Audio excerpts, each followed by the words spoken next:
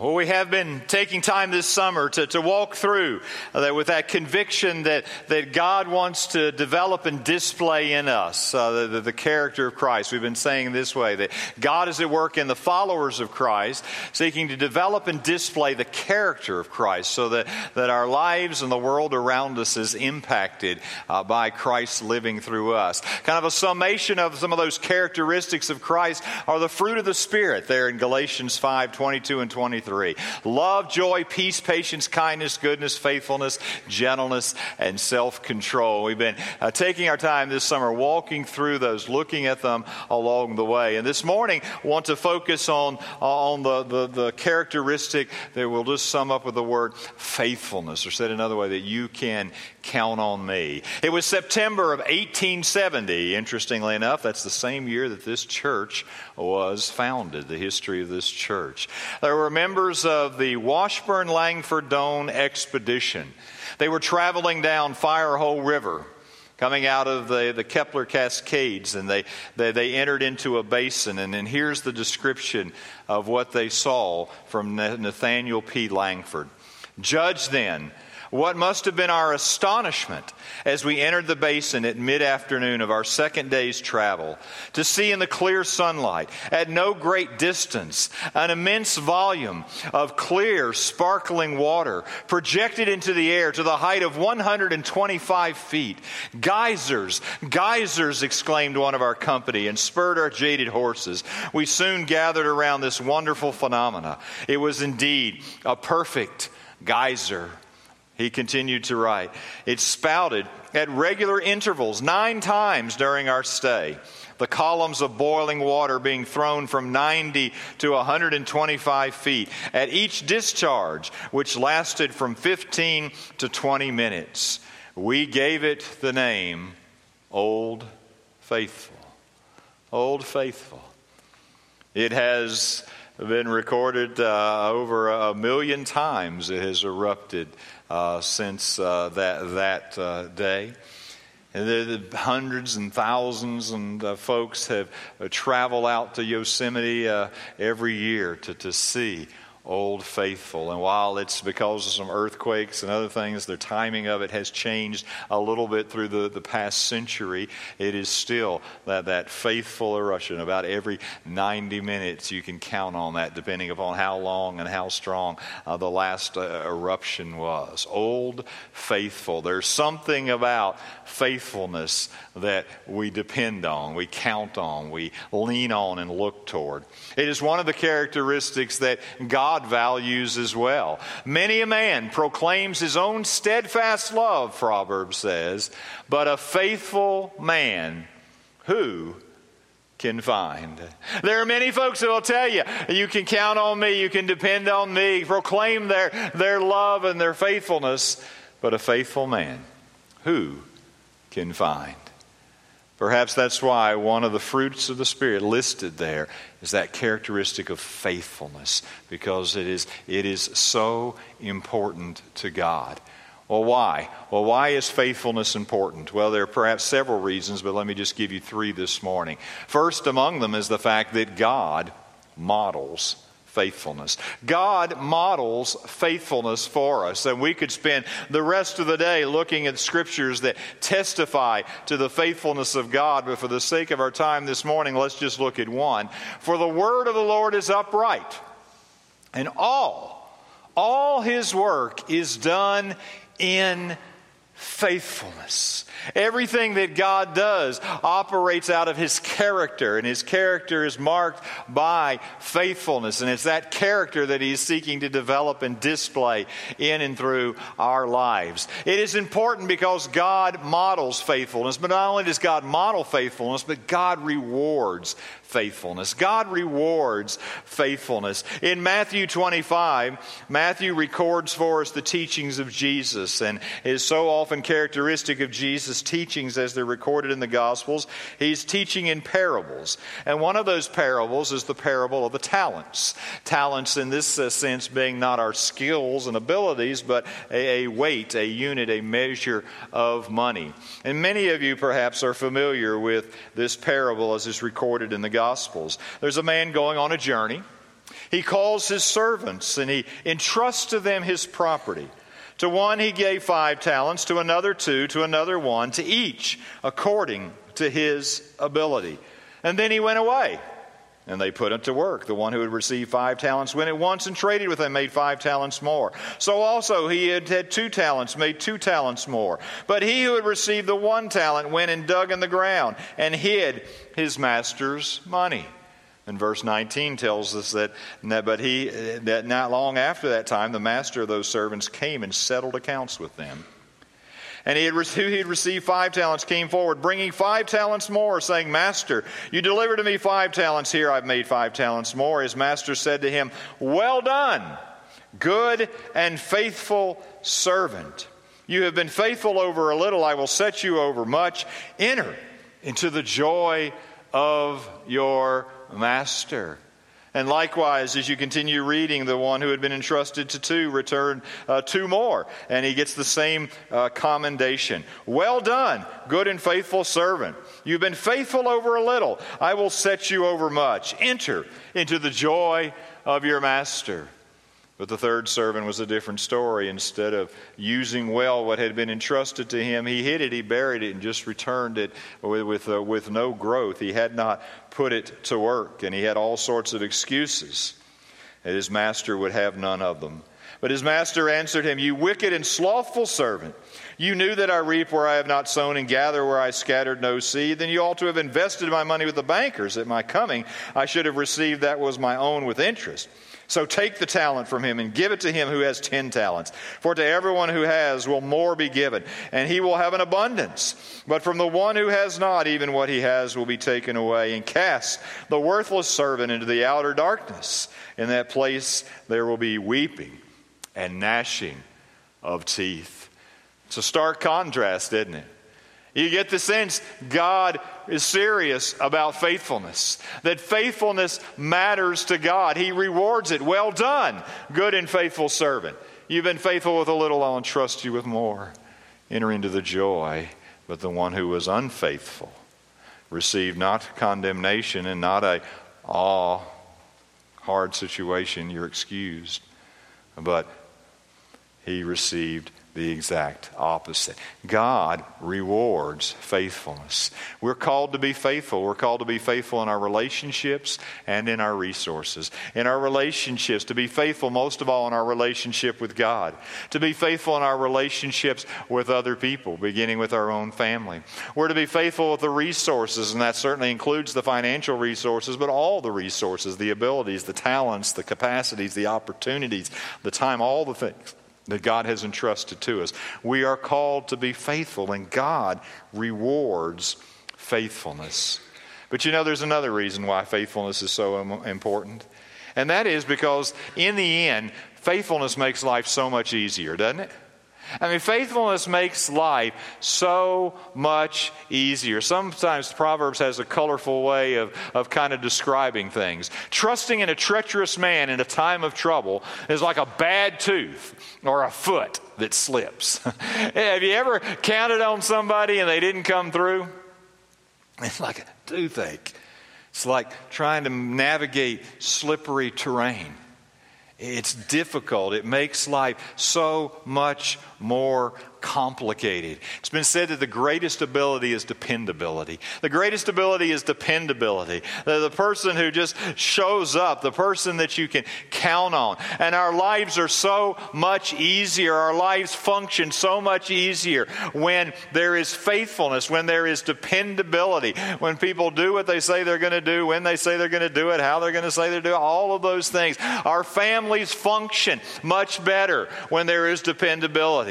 Our workplaces function much better when there's dependability. Our churches, our social groups, our organizations, schools, governments, on and on it goes.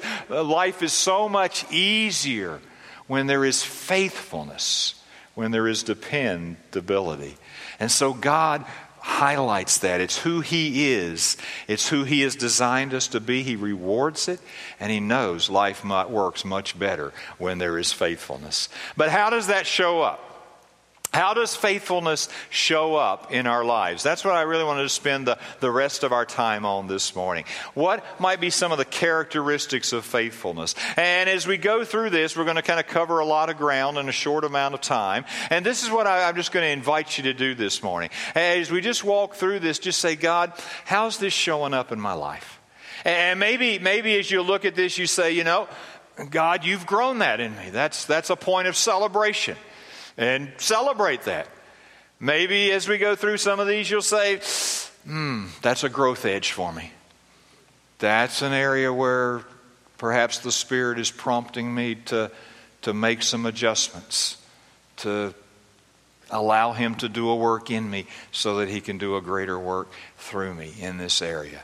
So let's walk through several of these this morning. How does faithfulness kind of display itself? What are the characteristics of faithfulness? Well, it begins very simply with keep your word.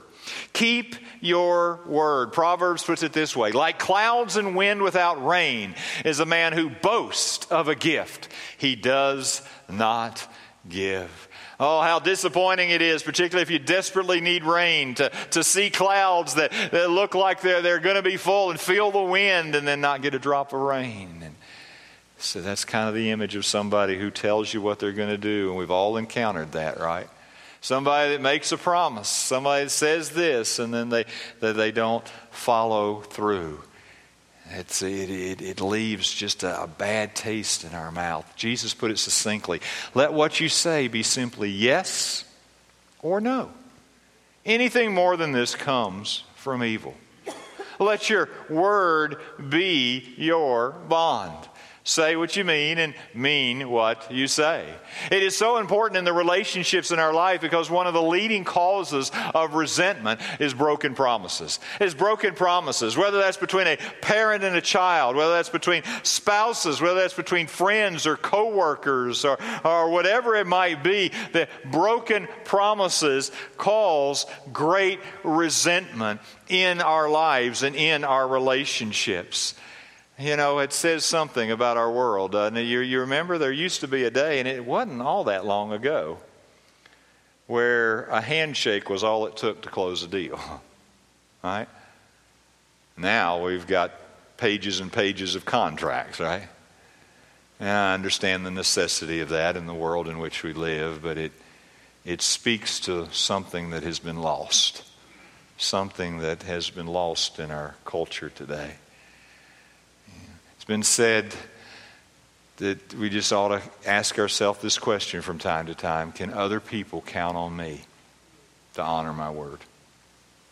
It's not a bad question, is it? Can other people, beginning with those I live with, work with, play with, can other people count on me to honor my word? I understand for all of us, we forget something, we make mistakes, or things happen beyond our control. But through and through, am I a man or am I a woman that people can count on me to honor my word? Faithfulness shows up when I keep my word. Faithfulness shows up when you use your talents. When you use the talents, the abilities, the capabilities that God has entrusted to you, the spiritual giftedness for those who are followers of Jesus Christ. Peter, talking about those gifts, put it this way: as each has received a gift, every one of us, if we're a follower of Christ, has been gifted for ministry. Use it to serve one another as good stewards of God's varied grace. That all of us have been entrusted with giftedness. All of us have been entrusted with experiences, with talents, with opportunities, with aptitudes. On and on the list goes.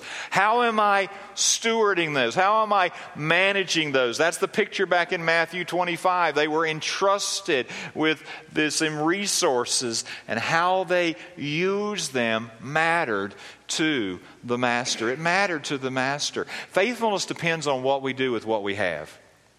Now, many of us, we can fall into a trap to say, if I had that gift, if I had that opportunity, if I had those advantages, if I had that kind of support system, if I had those resources, if I had, I would. That's not the question, is it? The question is not what would you do with what somebody else has. The question is, what are you doing with what you have? With what God has entrusted to you. In Matthew 25, the master sovereignly decided, 5, 2, 1. Master's prerogative. God has, in Peter's words, given to us each a gift. We've received a gift. It is His varied grace. Let us not waste our life arguing about or wondering about what we don't have when God says, put to use what you do have, what you have been entrusted with. That's the mark of faithfulness. What are you doing with what you have right here, right now? Use your talents. And in order to do that, you're going to have to make the most of your time. You're going to have to make the most of your time. Faithfulness, like just about everything else in our life, eventually shows up in our calendar. It shows up in our time. Paul challenged the Ephesians. Look carefully then how you walk, not as unwise, but as wise, making the best use of the time, because the days are evil. To make the best use of my time. You know, sometimes we don't think in these terms, but we need to. Because when I waste my time, actually I'm wasting my life, right? I mean, because that's what my life is made up of, these moments, these non-repeatable moments. And so when I say, what'd you do? I'm just wasting time. It's like wasting my life. It's no dress rehearsal. No do-overs, you know. No time machines to step back in. What do I do with this moment, with this day? And please don't hear me wrongly here. Absolutely rest and time of relaxation and recreation are a part of God's design for us from the beginning. He talked about the 6 days, and the seventh day was to be different. It was to be distinct. Built into our physical rhythm is the need for sleep every single day, right? We've got to eat, all of those things. That's part of that. But what do I do with the moments that God has entrusted to me? Right? And please hear me. God understands your schedule. He understands the pressures. He understands the season of life that you are in. And what is the best use of time in this season of life may be different from a previous season or the next season of your life. God understands where you are. That's why my use of time always has to flow out of my relationship with God. It's not, and some of us want this way. I'm kind of this way. It's kind of like, well, can't I just get my schedule fixed and just run with that for the next 40 years and it'll be good, right? No. You have to, there's flexing. Listen, when you have small children, you're in a different season of life than you are when you're an empty nester. Right? When some of you are walking through some waters now, you perhaps have some aging parents, and all of a sudden you're finding you're having to take care of them. God understands that season of life. Right? Maybe it's a spouse going through a health crisis or another crisis. That's a season of life. And it'll change what it means to make the best use of your time. God understands your season. God understands your schedule. He will allow you. He'll show you how to best steward that time. But can I just push on this for just a moment more? Just the thought. I mean, when you come to the end of your days and look back, is it really going to matter who got voted off the island? I'm just saying. Is it really going to matter that you saw one more cute video? Huh? Is that really what I want my legacy to be? I don't know who got the rose this week. I don't know those things, right? I don't know. Now, there may be other things that'll say, well, you spent your time. I understand. But make the most of your time. Fourthly, faithfulness shows up when you stand by your friends. When you stand by your friends. A friend loves at all times, and a brother is born for adversity. There is something about faithfulness that hangs in there. There's a reason why we have terms in our language like fair weather friends, right?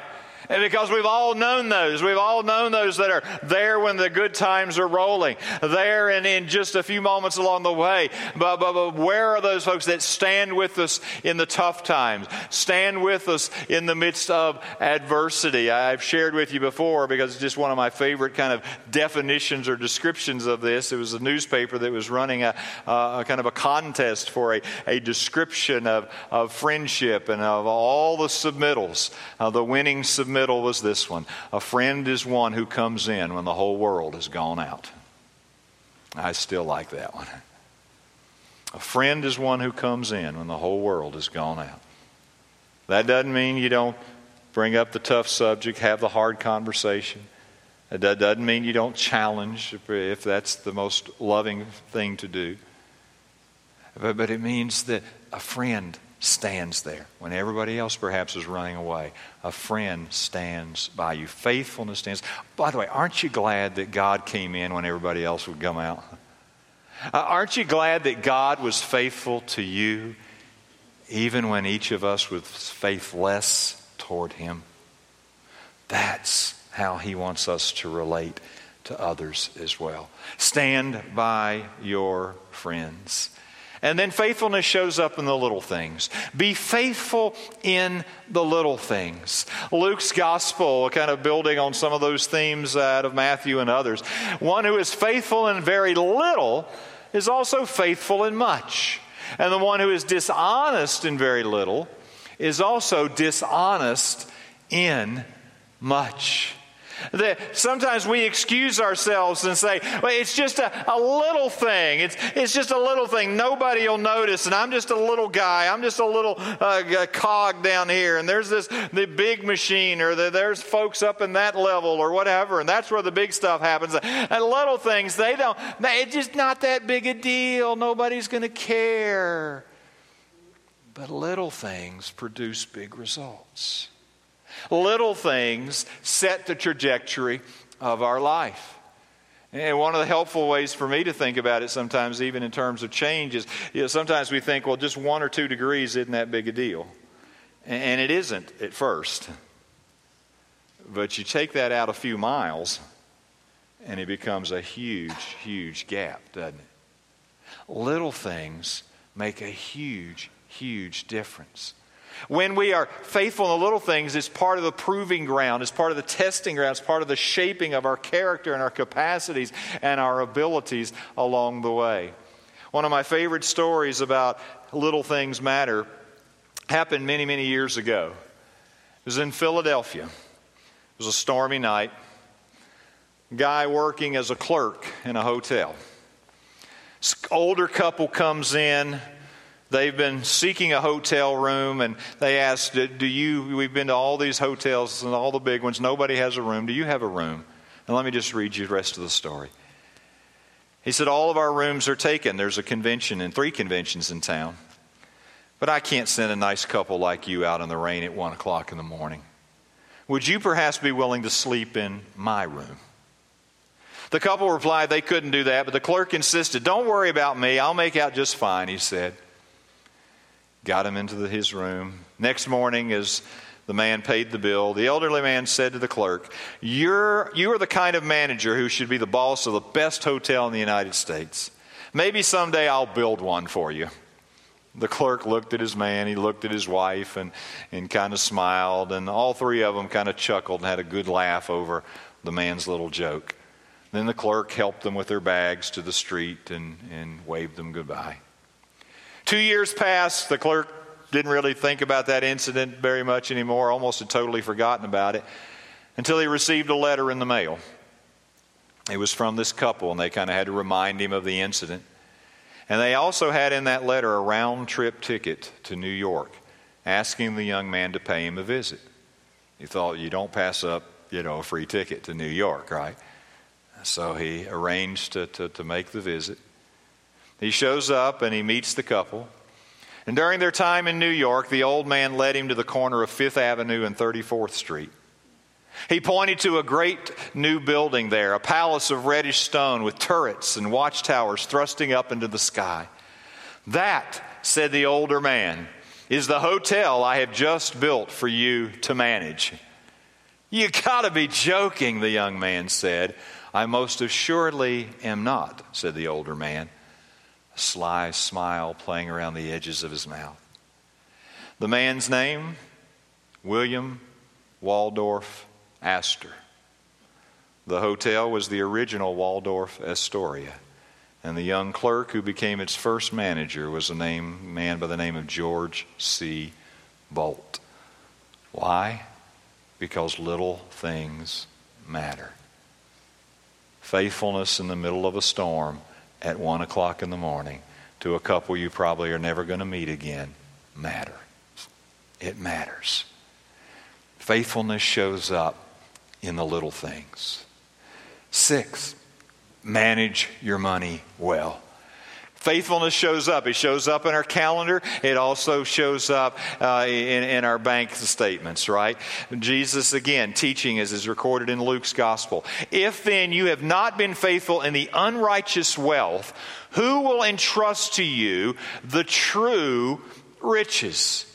What we have taught through the years, because it's scripturally true, God uses money. God uses money in our life. Money is a trust. It's something He's entrusted to us. It's a tool. It's a tool that He uses to shape our character. But it's also a test. It's a test of our priorities. It's a test of our heart. It's a test of those things that we truly value and love. Money is all of those things. That is perhaps why Billy Graham said years ago, if a person gets his attitude toward money straight, it will help straighten out almost every other area in his life. Why? Why would Graham say that? Because of what Jesus said. "For where your treasure is, there will your heart be also." That your heart shows up in a very tangible way in the way that you handle stuff, in the way that you handle your resources. If God is first place in your affection, it's going to show up in your stuff. And how we handle our finances determines to a large extent what God can do in our lives. And I know sometimes we excuse ourselves because, well, if I was rich, listen, folks, let's just get real for a moment. Step back and look at it from the scope of the whole world's population. We're rich.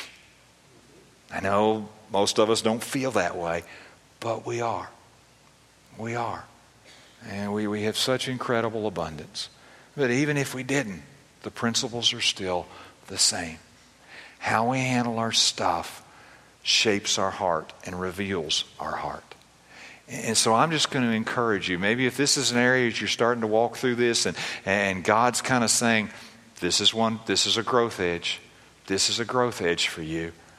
Then I'm going to encourage you. Take advantage of an opportunities. Walk out into the lobby here and after the service and sign up for the Financial Peace University Disciple Life course, or just allow somebody to come alongside, maybe do some coaching as to how to manage that stuff in a way that God is pleased. God says you have been faithful. You have been faithful, and because when that gets right, it helps to begin to bring some order to a lot of other areas of our life because it is a reflection of our heart. Faithfulness shows up in how I manage my stuff, how I manage my money. Number 7, be faithful in your work. Be faithful in your work. Whatever you do, Paul wrote to the Colossians, work heartily as for the Lord, not for men, knowing that from the Lord you will receive the inheritance as your reward. You are serving the Lord Christ. That is a different mentality when it comes to our work. So whether you eat or drink, whatever you do it all to the glory of God. Sometimes we fall into the trap of thinking, well, I'm working for the paycheck, or I'm working for the insurance, or I'm working for my family, or I'm working for this corporation, or I'm working for my supervisor, or whatever it may be. But far beyond that, and there's truth in all of that, but far beyond that, superseding all of that is when I work at whatever work God has called me to do, whatever work I have in this season of my life, whether it's paid or not, whatever work I have, I am doing it unto Him.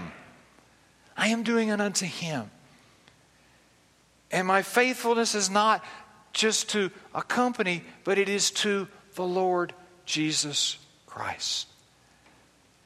And sometimes we can get into the trap of everybody else. Well, I tell you what, the way they treat their people around here, why should I be faithful to them? Because I tell you what, they're not faithful. They're not faithful to any of their employees. I tell you, we're just cogs in the machine. They'll cut us. I get it. That's the reality of the world in which we live. But I'm saying, if that is what God has called you to in this season, and maybe there's another job in another place in your future somewhere, I don't know. But if this is what God has called you to right here, right now, be faithful in your work. Be faithful in your work. Christians, I think, should have the reputation of being the most dependable people at work. Well, wouldn't that be a powerful testimony? Yeah. Somebody's got open positions, and they say, well, I know we're not supposed to have this criteria, but man, if you can hire one of them Christians, because they flat out work. Wouldn't that be great? Wouldn't that be? They're not going to steal. They're not going to slough off. I mean, get me some of them. Right? What a great reputation. When I think about this, I always think of the comment of Zig Ziglar. He said, there is one stretch of highway that never has a traffic jam. And that's the extra mile. He said, there's never a traffic jam on the extra mile. Right? Because so many folks are just doing enough to get by. But to be a man or woman who says, I'm serving the Lord Jesus Christ, and I'm going to be faithful. I'm going to be faithful. Not because my boss is the greatest boss in the world. And some of you have some great bosses. Some of you are some great bosses. Thank God. Not because your company is the greatest company in the world. It may not be. But because you're serving the Lord Jesus Christ. And so be faithful in your work. As long as God has you there, work unto the Lord Jesus Christ. Be faithful in your work. Let me give you one more. Commit yourself to a church family.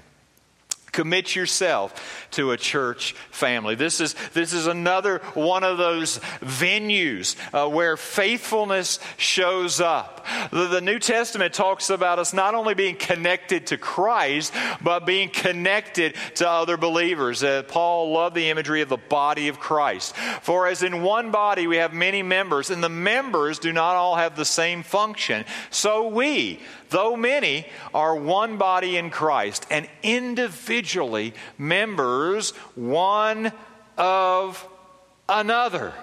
One of another. That there is a vital connection not only to Christ, but to other believers. As a follower of Christ, I am part of the body of Christ. It's not an option. It is inherent in being connected to Christ. And at its core, church membership is a commitment under God to other Christians. A commitment under God to other Christians to become a participant and not merely a spectator. To become a contributor and not merely a consumer. And I'll be honest with you. One of the trends that has me concerned across kind of the North American landscape of church and Christianity, just for that broad label, is what I call consumer Christianity. And it begins to treat the local expressions of a body of Christ almost like a restaurant. Yeah? So it's like, what do you feel like today? Well, a little Italian, a hamburger. And seeing folks that become consumers. I'm going to go over here for this worship experience. But I want to kind of tie in over here because they have this good Bible study program. And you know, I want my kid over here in this one because they have this good kid thing or this good student thing. And I become a consumer. I mean, none of us wants that in our family, right? You know? Honey, I love you for this, but I'm going to go over here for this. And I think this one over here will work for... No. We invest. We invest in lives together under Jesus Christ.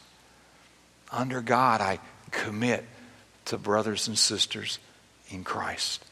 And I know that is, in some sense, increasingly, sadly, becoming countercultural. But I think it is still biblical. And what I say to folks, listen, just get in wherever God leads you. If it's a Bible-believing church, if they're teaching God's Word, their own mission to proclaim the gospel of Jesus Christ, they're operating biblically, then if that's where God has you, get all in. Get all in. Yeah. But wherever you're at, get all in. Don't be a shopper and a hopper and a consumer, but be a part of the body. How goofy it would be for my lungs to say, hey, I'm just going to go over here for a couple days. I'll be back. The body doesn't function that way, right? I mean, we got to be vitally connected to God through Christ and vitally connected to one another through Christ. And so I just say, listen, it doesn't have to be Baptist. I just tell them, get all in wherever you're at. And I'll just go ahead and say, there's no perfect church out there. Because I've been to a few of them. I've talked to a lot of folks from them. And you know why? Because every stinking church is made up of people just like us, right? We all got stuff. We all got baggage. We're all on part of a journey. And we all rub each other wrong. And different local churches do some things better. And this does that one bad. And that, that's all right. Just wherever it is, get all in. Get all in. That's my encouragement to you. I guess maybe the way to kind of tie all these things together is to just take you back to the Sermon on the Mount. And Jesus said, but seek first the kingdom of God and His righteousness, and all these things will be added to you. Let your first faithfulness, let your first love, your first affection, your first priority be to the King and His kingdom. And when that is in place, then all of these other things, all these things that He said we tend to worry about, as He taught them there in Matthew 6, all of these other things we've just been talking about, all of these things begin to fall more and more into place. When He has first place, everything else gets aligned in its proper place. Seek first. Make your first, highest faithfulness be unto Him and to His kingdom, His righteousness. And when you do, some of these other characteristics will begin to increasingly display themselves in and through your life. And so I want to tie this together now with a question and one more story. The question is simply this: who can count on you? Who can count on you? World War I.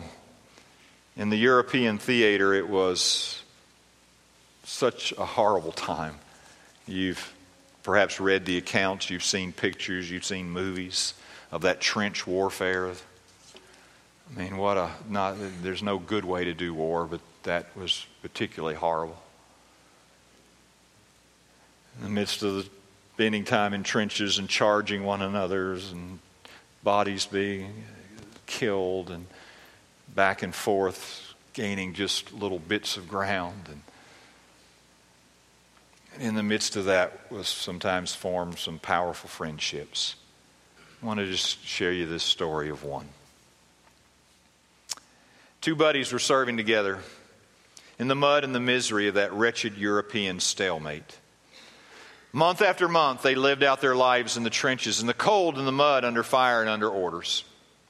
From time to time, one side or the other would rise up out of the trenches, fling their bodies against the opposing line, and slink back to lick their wounds, bury their dead, and wait to do it all over again.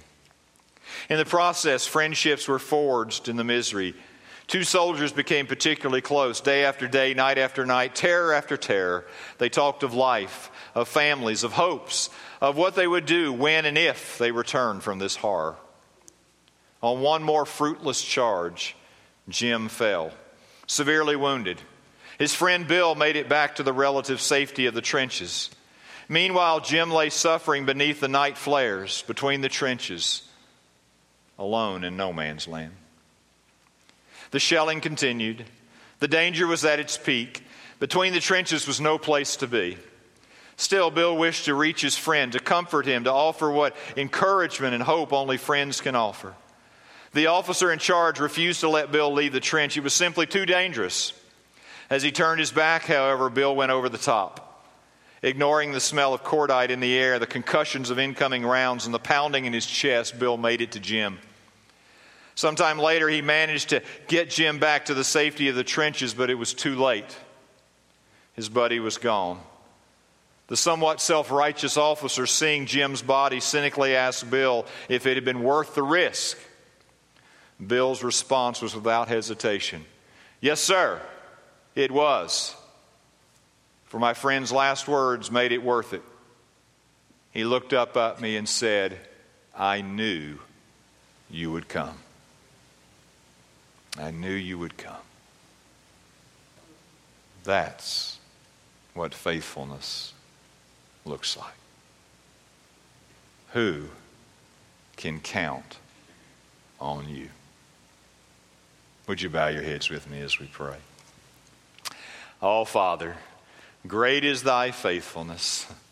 Great is thy faithfulness. Morning by morning, new mercies we see.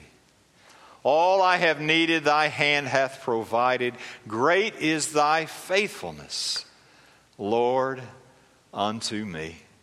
Oh, Father, we just praise you and thank you that you are the faithful God. It is who you are. It is your character. Father, thank you that even when we have been faithless, you have been faithful to us. And Father, we praise you for that today. And Father, we know that not only do you desire to display your faithfulness to us, but you desire to develop and display faithfulness through us.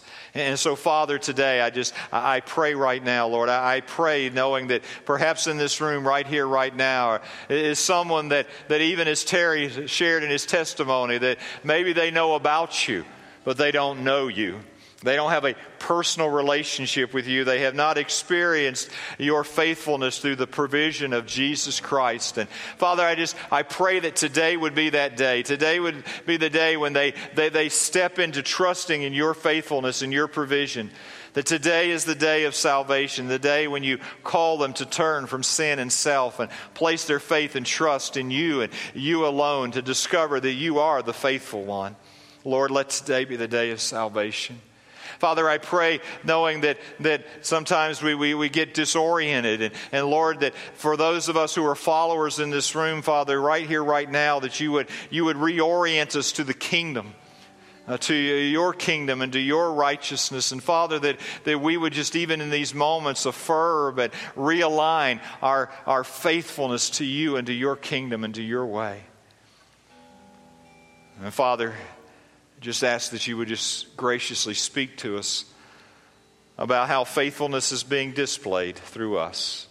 Father, I pray today knowing that maybe there's some areas that we're growing in. And Father, help us to celebrate those. Celebrate that evidence of your grace. Maybe there's some areas where we still need to grow quite a bit.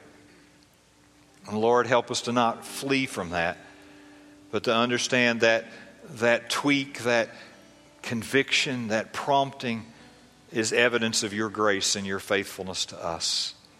And help us to lean into it and allow you to develop and display faithfulness in and through us. And I'm just going to invite you now just to sit before the Lord for just a few moments.